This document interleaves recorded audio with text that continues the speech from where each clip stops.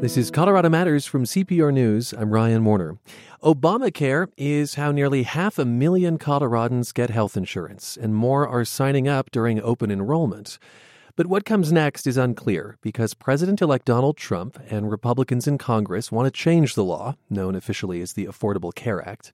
What do the GOP alternatives look like? We'll put that question shortly to Julie Rovner of Kaiser Health News. First, our own John Daly explains that in Colorado, uncertainty reigns. During the 2016 campaign, candidate Trump said it often. We will be able to immediately repeal and replace Obamacare. Have to do it. Since winning the election, the president-elect has said he might try to preserve some aspects of Obamacare. He suggested that might include medical coverage for people with pre-existing conditions and for adult children living with their parents. Bernice Geels is waiting to see what potential changes to health coverage will mean for her. So the virtual, again, is where you go. I guess they're getting you on the computer now. Geels is in the office of Tina Ledesma in Denver, going over her options for 2017. Ledesma is an insurance broker, helping people find the best, most cost-effective coverage. Geels owns a coffee house in Denver with her husband. For years, she couldn't get health insurance. Insurers wouldn't cover her because of a pre-existing condition from a neck injury. Obamacare did me very well, despite I had to pay very high premiums. I'm thankful to have it. At least I was able to get it. Last year, she was paying $600 a month for coverage through Humana, but Humana has dropped out of the state's health exchange. Now Geels is scrambling to find new insurance. She qualifies for reduced rates this year with a federal tax subsidy. Still, she calls the tumultuous changes in insurance crazy. I've got great concerns with health insurance in general. It's outrageous. I don't know what President-elect Trump plans on doing, but it's chaotic. Her insurance broker, Tina Ledesma, says about half her 600 clients share those concerns. There's nothing we can really do.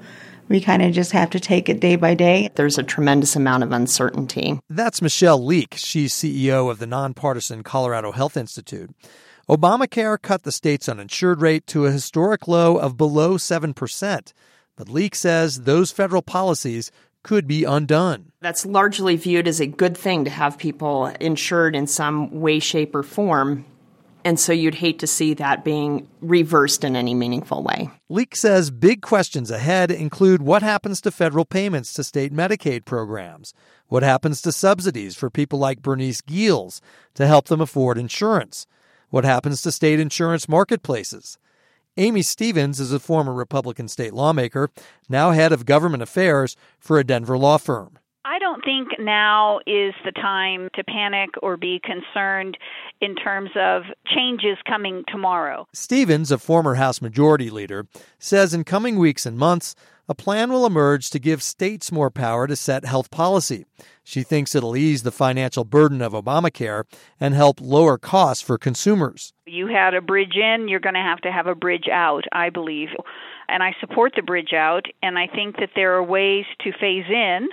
I think a lot of reforms. One possible federal reform might allow carriers to sell insurance across state lines, which she thinks could help lower costs and give consumers more choice. Stevens thinks the popular guarantee to cover pre-existing conditions will stay, but the requirement to buy insurance might go. Colorado Governor John Hickenlooper, a Democrat, says he suspects Republicans will try to keep parts of the ACA. I think just immediately, legally, they can't throw out all the Affordable Care Act on a whim. The governor told CPR's Colorado Matters the state is prepared to adjust despite all the unknowns. We will try to keep as many people insured as possible. Bernice Geels hopes she can afford to stay insured. Coverage under plans purchased for 2017 will continue for people through next year, despite any changes at the federal level. The plan she has found will save her money. Beyond that, she has one tip for President-elect Trump. So I hope whatever he does, he includes pre-existing. My sister had cancer. She's in remission now, but she couldn't get health insurance. Before Obamacare passed, you have to insure pre-existing. Geels says she'd love better, more affordable health care under the new administration, but isn't holding her breath. I'm John Daly, CPR News. Okay, to help us understand Republican alternatives to Obamacare, I'm joined now by Julie Rovner, longtime NPR reporter, now senior correspondent at Kaiser Health News, a nonprofit health policy news service. Julie, welcome to the program. Thank you. Nice to be here. I want to say that this has become a hyper-partisan issue, but historically the partisan lines are blurred. I mean, the requirement that everybody buy health insurance was proposed by Republicans in Congress in the 90s. And now now the individual mandate is probably the thing that they most hate about the Affordable Care Act. Well, the individual mandate, as you point out, emerged actually first in the late 80s, but from some Republican sort of health policy wonks. It was adopted by Republicans as an alternative to then President Clinton's employer mandate, and it became law for the first time in Massachusetts under then Governor Mitt Romney in 2006. And the Democrats thought, great, this will work, and maybe Republicans will go along with it. So that's where it came from. You're absolutely right. It was a Republican idea in the first place. And you're also correct, it is the least popular part of the law. But, I should point out that it was a very complicated law. People were working on it long before I think Barack Obama even thought about running for president. I mean, there was, if you talk about the long lead up, there was a long lead up to where Congress began on this in 2009. The Republicans haven't had that kind of lead up with this. They have no agreement on how they would like to replace this. Yeah, and I suppose the fundamental question is, can they repeal it outright immediately? Is that a true possibility? No, actually, they can make a mess of it. They can repeal big chunks of it. They can repeal the unpopular parts of it. But to repeal it entirely would require the same 60 votes that Democrats needed to pass it in the first place. What the Republicans can do instead is use this budget procedure, which allows them to avoid a filibuster in the Senate and pass with 51 votes. The problem with that is that everything in that bill has to be budget related. It has to either add to or subtract from the federal deficit. So all of the provisions of the law that affect states, things like, impacting the state insurance markets, those would not be allowed to be included in that budget bill. They'd have to either do that separately or later or with some kind of replace bill. So it's a bit of a tightrope that the Republicans are facing. Yeah, it sounds a bit like the game Jenga. That is to say, you can take parts of the law out here and there, and then the question is, does the law stand? Does it all come crashing down? Let's talk about what Republicans have proposed so far. Do you see a theme to their proposals and what that would mean, say, from a consumer's point of view? Yeah, there's definitely a theme. And one of the themes is that the Affordable Care Act made in insurance, particularly, we're mostly talking about the individual market, the 15 or 20 million people who buy their own insurance, who don't get it on the job and don't get Medicare or Medicaid. So the main goal or at least the goal that we're talking about of the Affordable Care Act was to fix the individual market. And at the time, as we heard in the piece, there were some people who simply couldn't buy insurance. Insurers wouldn't sell to them because they had pre-existing conditions, because it was such a small and fragile market and there weren't that many people in it. And if insurance got too expensive, people wouldn't buy it. So one of the things that the Affordable Care Act did was it made individual insurance much more comprehensive and robust, and people like that. But at the same time, that made it more expensive. So what we're seeing now is that people are complaining because the premiums are too high. And for a lot of people, the premiums are too high or the cost sharing is too high. So what a lot of these Republican plans would do is say, well, we'll bring your premiums down, but the way we're going to bring your premiums down is that we're going to have the insurance cover less. And that's kind of a theme across all of them. They have all different ways of doing them. There's 8 or 9 different plans, but the basic idea is that insurance will cost less, and that'll be better for younger and healthy people, and it'll be worse for older and sicker people. Younger, healthier people would presumably come into the market if they aren't there now, you're saying, or they're saying, because plans will be cheaper. Exactly. Mm-hmm. They won't cover as much, but they'll be cheaper. And that's always been the trade-off. How do you find that middle ground between insurance that's basically worth having, as opposed to insurance that's, that people would like but it's too expensive, or insurance that is inexpensive but doesn't cover anything? Among the ideas that Republicans have floated is to replace the mandate that everyone buy insurance coverage with something called continuous coverage, putting the burden on consumers to stay on insurance without requiring that they do so. That's right. Yeah. Yeah, I would say we already have that to some extent. The big health law that people forget that predated the Affordable Care Act was HIPAA in 1996, which we think of as it relates to medical privacy, which was only a piece of it. But the main thing that HIPAA did, it was actually the Health Insurance Portability and Accountability Act. And the portability part said that if you stay continuously covered in an employer plan, you can't be discriminated against because of pre-existing conditions. So this already exists.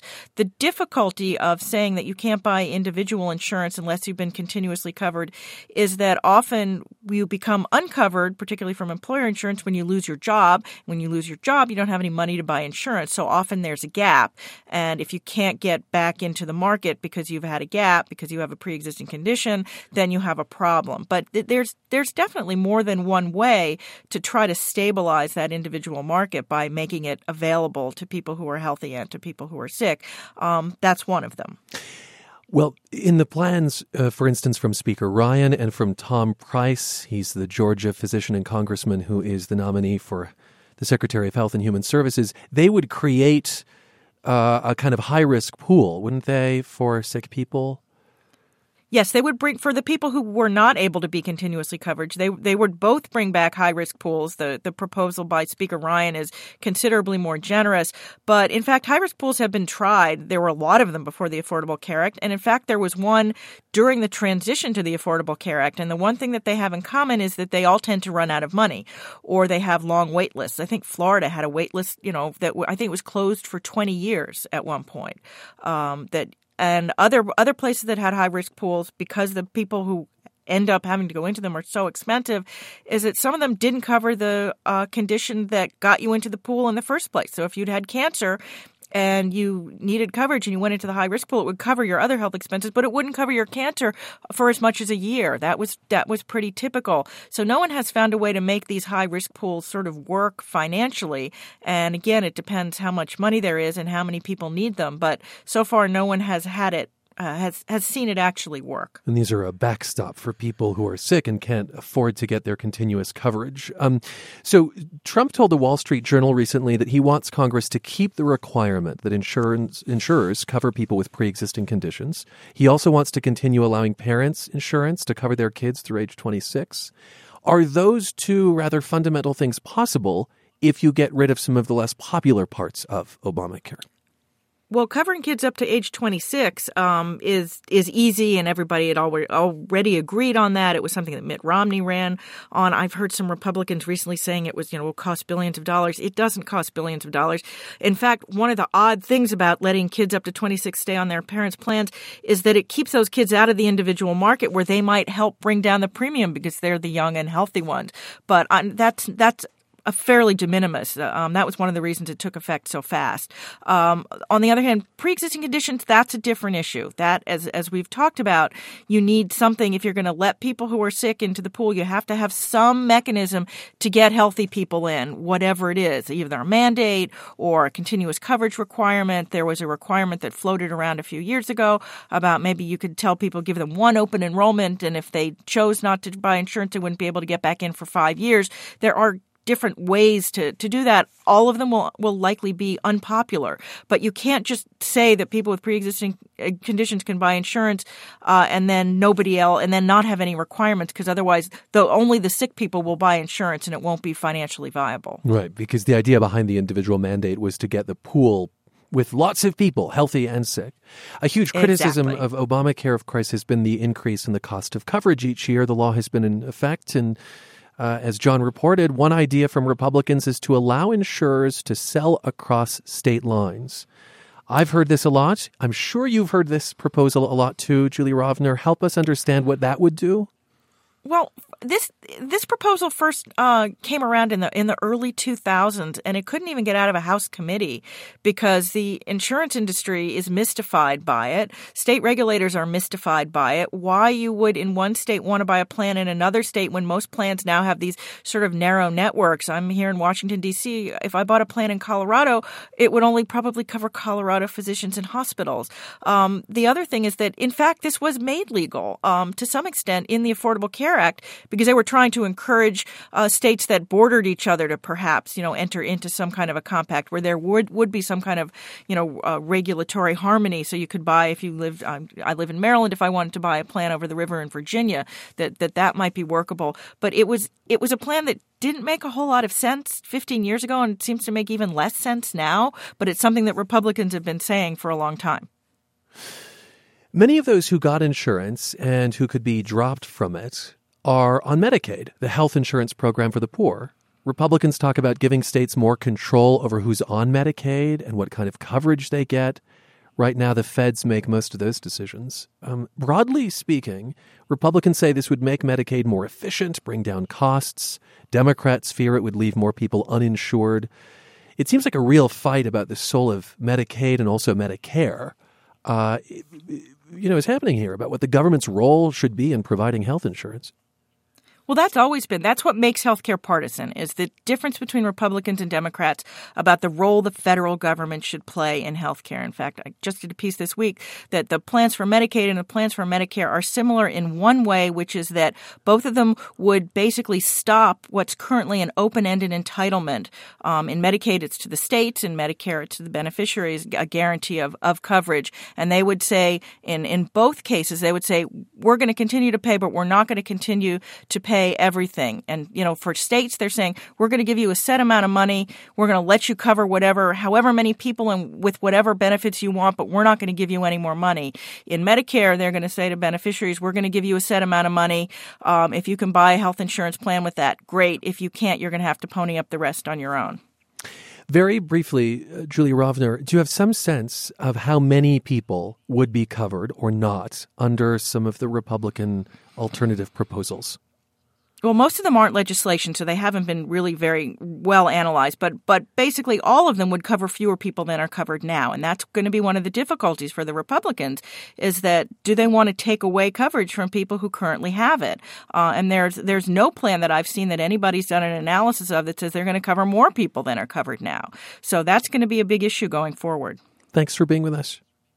My pleasure. Julie Rovner, senior correspondent at Kaiser Health News, a nonprofit news service focused on health policy, and she was on the same beat for 16 years at NPR. We talked about Republican ideas to replace the Affordable Care Act, which Vice President-elect Mike Pence said this week will be, quote, the first thing out of the gate for a new Trump administration. Coming up, we visit a totally reimagined classroom in Denver. This is Colorado Matters from CPR News. It's Colorado Matters from CPR News. I'm Ryan Warner. Your physical space, down to the chair you sit in, can affect your productivity and how easily you pick up information. That philosophy is behind a new push by Denver Public Schools to redesign classrooms. The district is working with an architect who we'll hear from shortly. He designs educational spaces across the country, including a new classroom at High Tech Elementary School in North Denver. CPR's Rachel Estabrook visited recently, and she joins me. Hi, Rachel. Hey, Ryan. So what's this classroom in North Denver look like? It's really different. You have to throw out what you think of as a classroom. It doesn't have desks in rows, and I had to look around for a few seconds to find a whiteboard where the teacher would stand to run the class in any sort of traditional way. It does have a few desks, but they're on wheels, and they have whiteboards on top of them. Oh, so you can write on the desks? Exactly. On the day I visited, there wasn't class in session. It was parent-teacher conference day. But some kids came in with their parents, and they really took to those desks. Those desks? Those are awesome. It's so cool. Can I draw too? What are you drawing? I'm just drawing a roller coaster. What else is in the room? Well, I'd encourage folks to look at the photos that we put up at cprnews.org. But it's divided into different areas. So part of the room is painted mint green, and it has mats on the floor where kids can sit and do a lesson over Skype on a big TV screen. Another part of the room has whiteboards on the walls and on the floor, so kids can draw bigger things and they can brainstorm.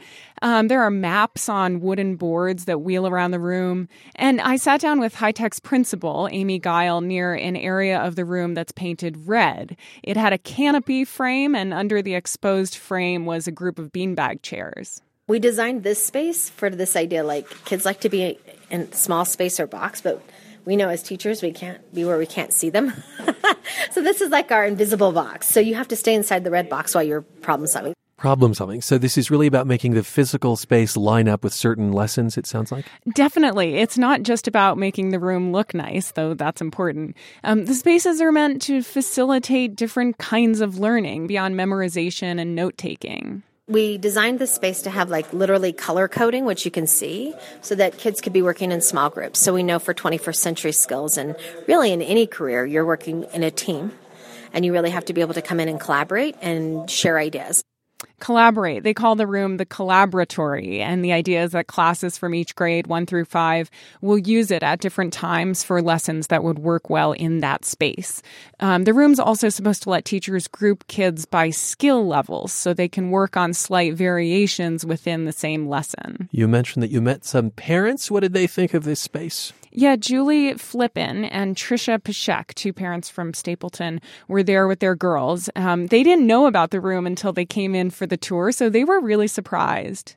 You know, when I first walked in, I thought it was very inspiring. My kids, when they walked in, their faces kind of lit up. I think it's very user-friendly for kids and hands-on. I think for some kids this would really help them. For some kids this would be a distraction because it'd be too much fun sometimes. But I think for the most part they would do well in an environment like this. You can hear the kids banging away with markers in the background. Her comment, too much fun, is interesting. I can't help but think how distracted I would have been by those writable desks when I was a kid. Yes, I mean, it's on the teacher to keep the kids on track, and that's always the case, but it could be more of a challenge in this environment, at least at first. One Denver Public Schools official told me ultimately he hopes students will take responsibility for having just the right amount of fun. Ultimately, that's the point where we want to get them, where they're not following rules because there are negative consequences or because an adult is telling them to do so. They are creating a learning environment that they want to create because they love to learn. Peter Piccolo heads the Innovation Lab at Denver Public Schools.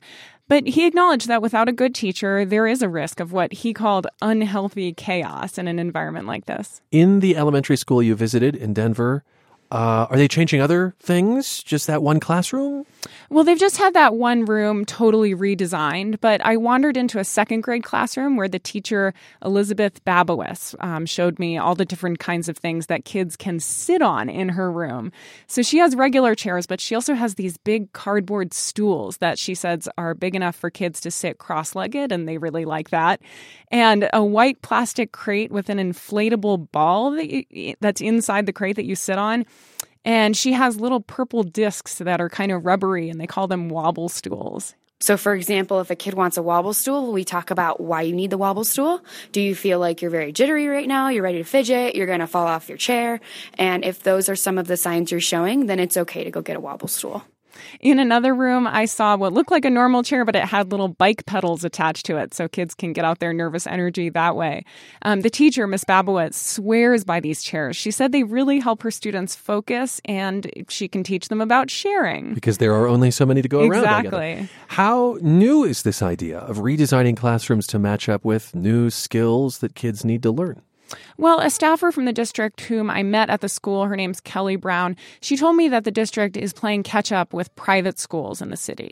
Is it realistic for public schools to do this on a bigger scale? I mean, what does it cost? It's a great question because I've really been talking about one room out of thousands in Denver and who knows how many classrooms around the state. And this room at High Tech cost the district about $30,000.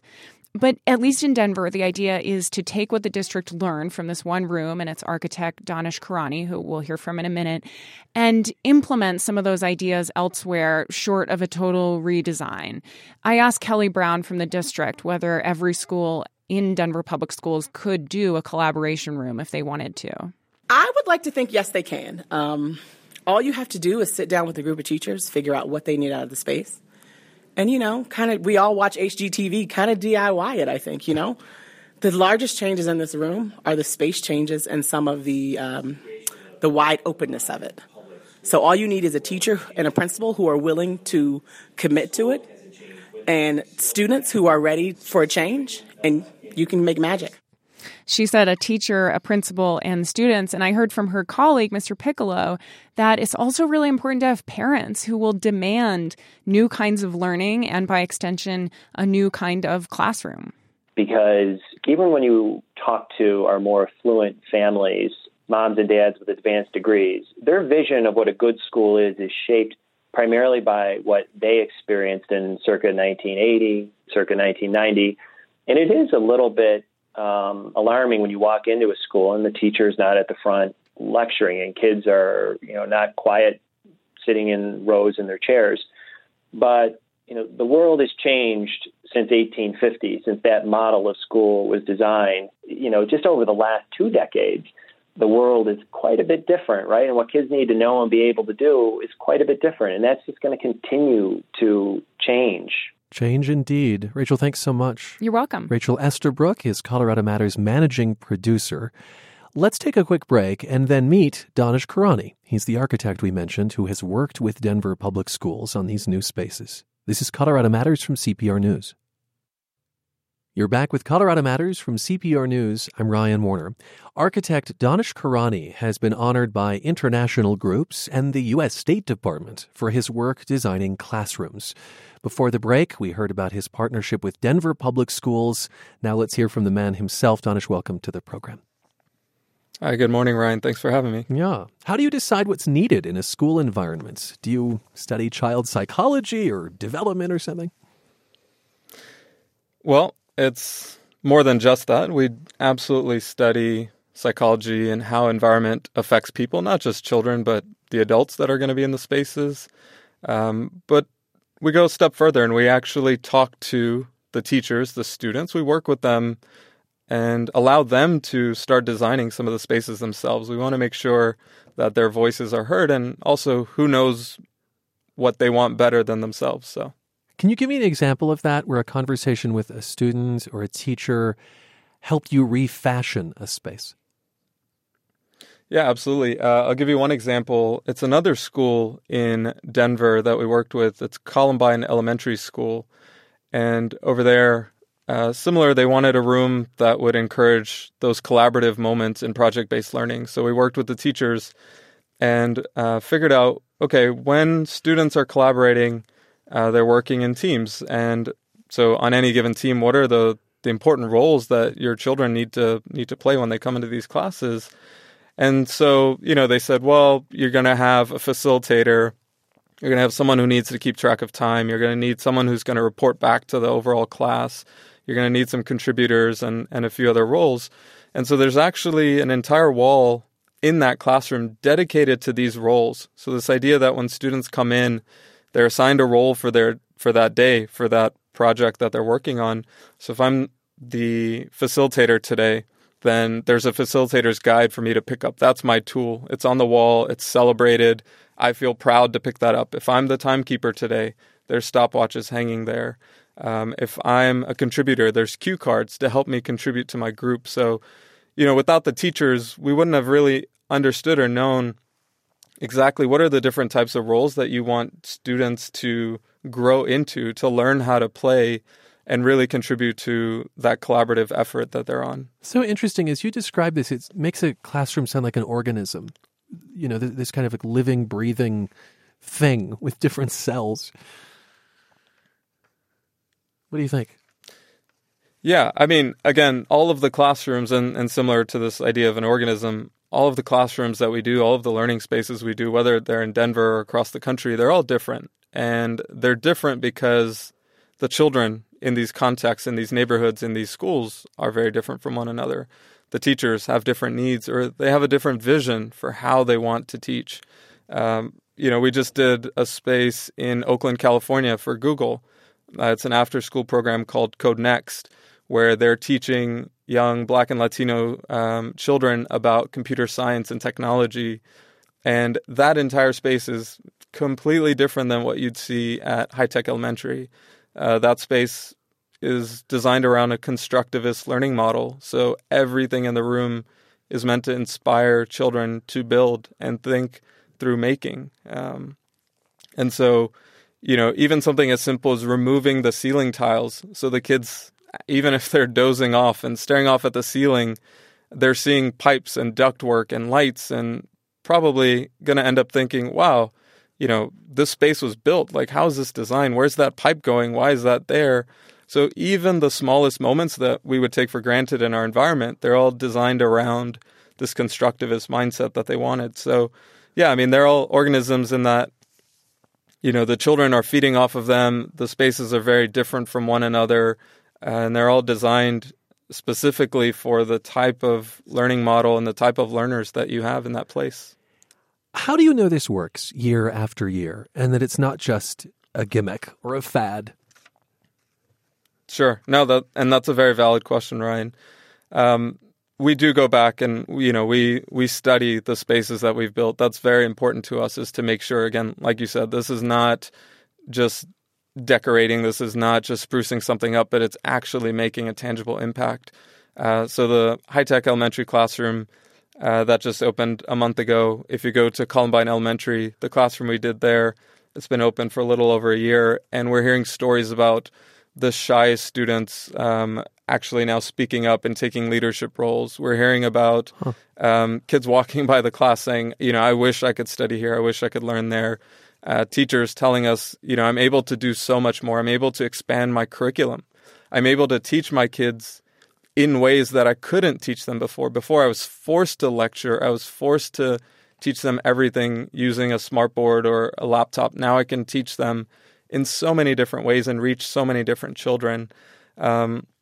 And, even if you look outside of learning spaces, forget what we're doing, you think about the environment broadly. You think about our homes. I always joke that I could change your family dynamic, Ryan, if you let me come redesign your home. If you let me, change the size of your dining table, guaranteed that's going to have some sort of impact or effect on the way your family sits down for dinner. If you let me rearrange the bedrooms in your house, maybe I move the kids' bedrooms closer to you or further away from you, that's going to change the parent-child relationship. So our environment, it's impacting us all the time, not just in schools.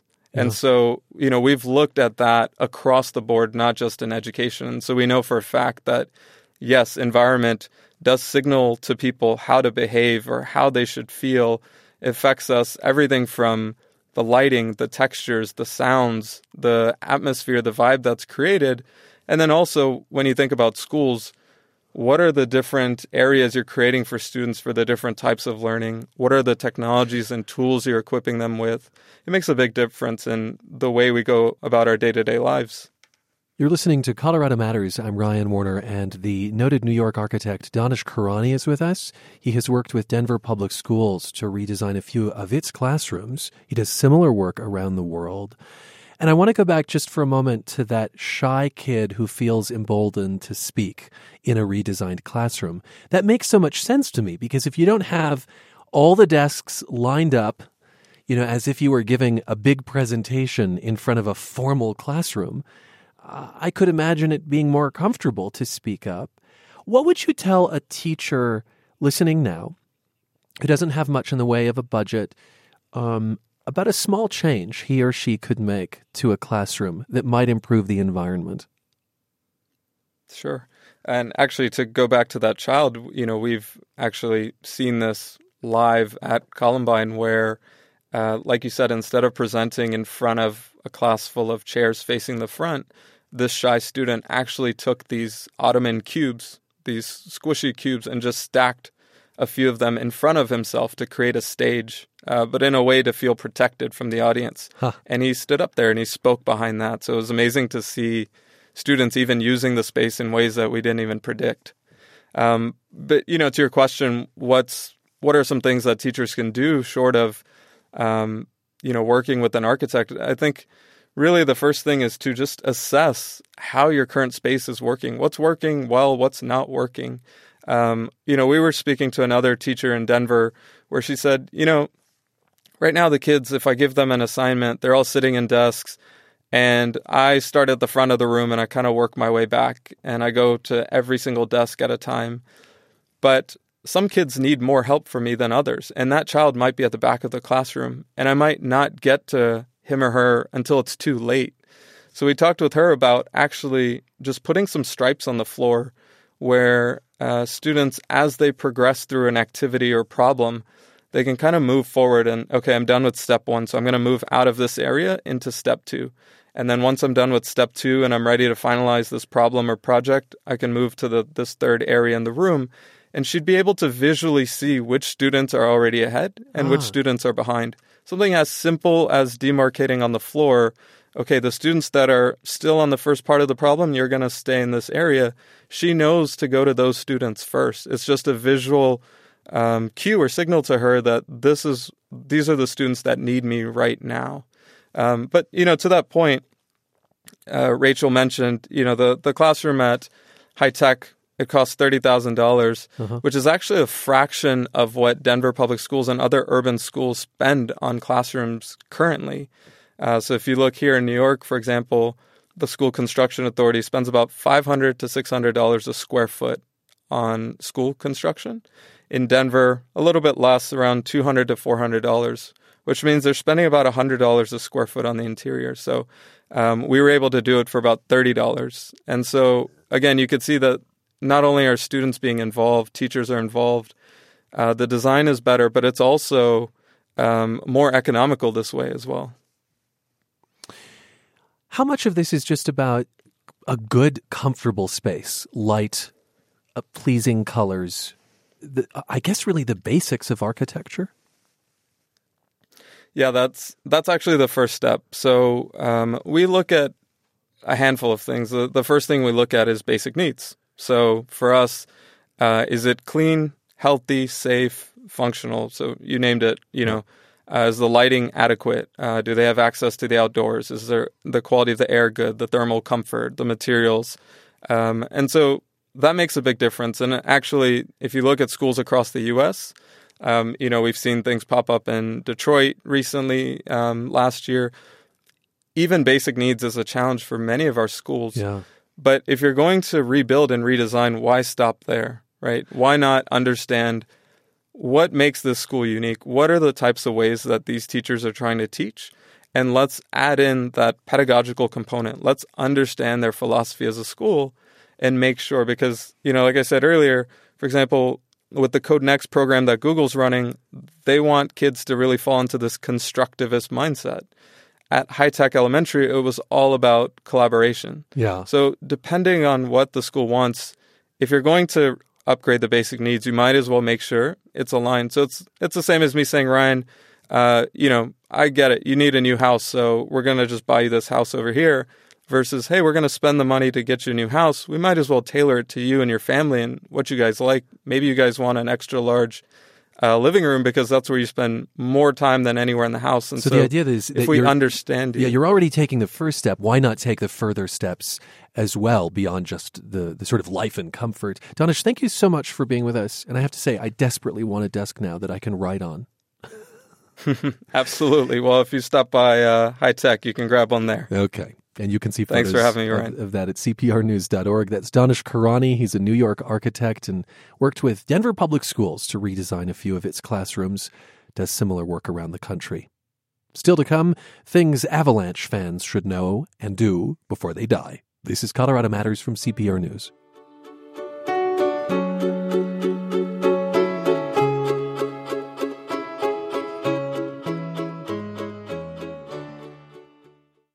It's Colorado Matters from CPR News. I'm Ryan Warner. The biggest hockey fan I know is my friend Grant Beery. He loves the Colorado Avalanche, even though they're last in their division.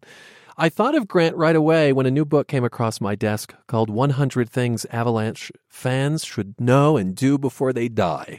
The author is Adrian Dater, lead NHL writer with Bleacher Report, former staff writer at the Denver Post. And I figured if Adrian could tell Grant something Grant didn't know about the Avs, then he's met a high bar. So Adrian and Grant, welcome to Colorado Matters. Thank you, Ryan. Thanks. Grant, you're a season ticket holder. You have collected 30-plus hockey jerseys. Half of them are Avs jerseys. How did you become an Avs fan? Really started, the first year they were in town. My dad took me to a Mighty Ducks game when they were playing here at Old McNichols Arena back in the day. Kind of thinking, they like the movie. Let's go ahead and take the kids to the game. And I would tell you, before the end of the game, I was a diehard Avalanche fan because it's our team. It was our team. And Adrian, you traced the roots of the Avalanche in this book. The team came to Denver from Quebec City in '95. Is that right? How did the Nordiques land here? Yeah.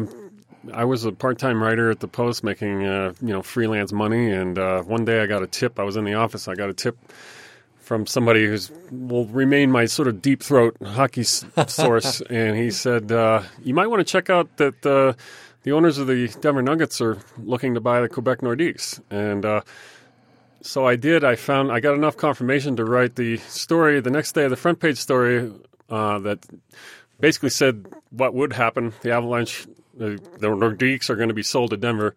That was on page 1. Page 6 or something in the same paper, I had a DU hockey advanced story for a game I was going to cover that very night, and also a high school swimming story from something else. So I had 3 stories. One of them turned out to be a little bit bigger in my career than the other 2. Than the others. How did that first season in Denver go for the Nordiques turned Avalanche? Well, it went pretty well. Stanley Cup. Yeah. First year. Not bad. They won the Stanley Cup and became an instant hit in Denver right away, obviously. Patrick Waugh, Joe Sakic, Peter Forsberg became the hottest ticket in town for many, many years. Yeah, you certainly can't talk about the Avs without mentioning Joe Sakic, the franchise's all-time leading scorer. He played his entire 20-year career for the same team. He's GM today. What does Sakic mean to a fan like you, Grant? Well, kind of what you said. He's played for the same team for his entire career. That in the advent of sports these days, where players are going everywhere, signing money here and there, kind of chasing that glory. You had somebody, a stalwart like Sakic, that you could kind of look up to and be like, all right, this is our guy. This is somebody who represents Colorado and Colorado sports. Adrian, he's known as Quoteless Joe for giving blah answers to the press.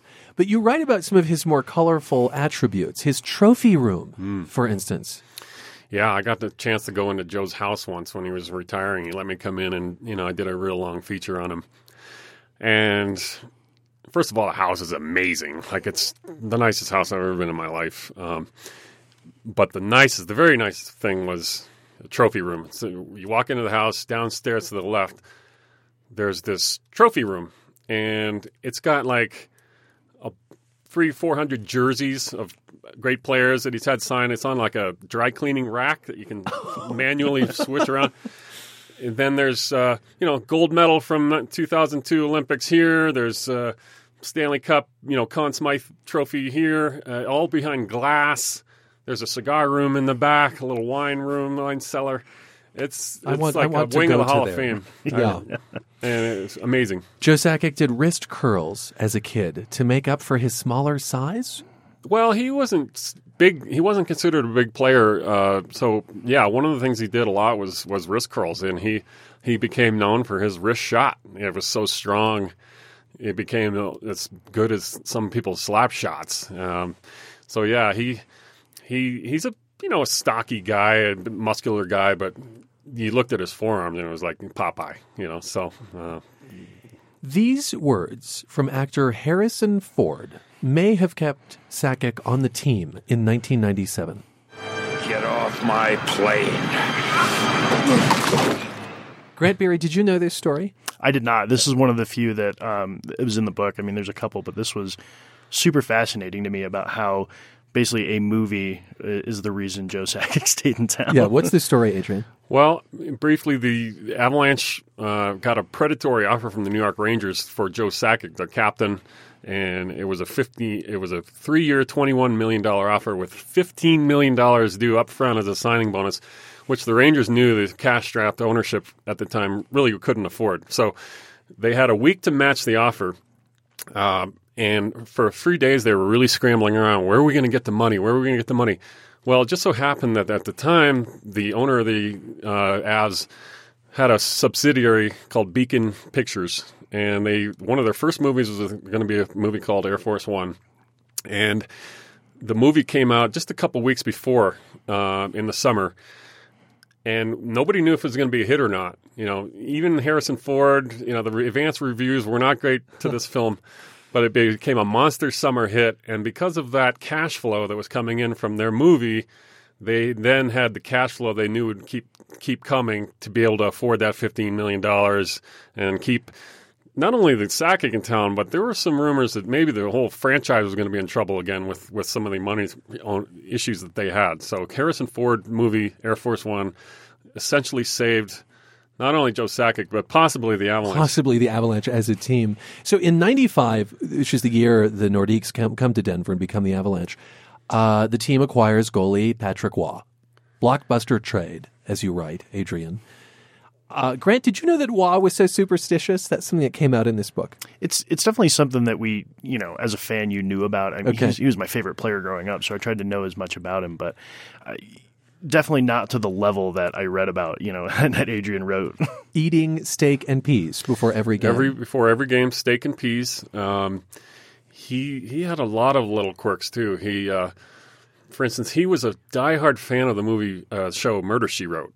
And this was back in the day before anything was on demand, so he would have tapes sent to him on the road of Murder, She Wrote, so he could and he'd have a VCR that he'd have rented for the hotel rooms and stuff, and then he'd catch up on Murder, She Wrote while he was on the road. He was also very scared of things all the time. He would actually be scared of what would happen in Murder, She Wrote sometimes, they say, and hide under the covers and stuff. No joke. That's what I've heard. He's very... Angela Lansbury is terrifying. Yeah. Waugh became head coach, abruptly left the team. Sakic, as we say, remains the team's GM. Is Waugh still part of the Avs family, as far as you know? No. Okay. Clean break there. Yeah. Probably some bad blood right now. Unfortunate, but that's Patrick Waugh in a nutshell too. Very, very mercurial, and setting it can be high strung, and he goes to the beat of Patrick Waugh, the drum of Patrick Waugh. So, Grant, this year's team has the second worst home record in the NHL this season and hasn't had real success in years. Are you losing faith? No, I would say that's not really not something that you would do as a true fan, as somebody would say. I mean, kind of, I grew up watching my dad be such a huge Broncos fan. I think I learned to kind of get through the tough years through him because it definitely was that way for the Broncos for quite a few years. So I wouldn't say I'm losing faith. Well, you have a question, $1 million question for Adrian, Grant. What's it going to take for this team to win the Stanley Cup again? Well, seriously, they need to figure out a way to stop the puck going in the net all the time. They've been a very poor defensive team the last few years. The issue with this team has been just a very, very poor defense. Ironically, now they have a lot of problem putting the puck in the net too. They're the second lowest scoring team in the NHL right now. Actually, I think that's actually tied for last now. The thing with the Avalanche is they had a once in a lifetime team dropped in their laps. Something that hockey teams that have been around for 60, 70 years never have happened to them. Avalanche fans are now experiencing what so many other fan bases have had, and it's it can take a long time to dig out of this stuff, and that's just unfortunate the way it goes, and it's going to take a while still before that Stanley Cup returns, I'm afraid, Grant. Yeah. But Grant, it sounds like you're a patient dude. Thanks for being with us, both of you. Thank you. So Adrian Dater's new book is called 100 Things Avalanche Fans Should Know and Do Before They Die. We read it with Avs superfan Grant Beery, a friend of mine who lives in Denver. At cprnews.org, you can read an excerpt about how the team was almost called the Rocky Mountain Extreme. Also online, a photo of Grant in one of his many hockey jerseys atop a Zamboni. This is Colorado Matters from CPR News.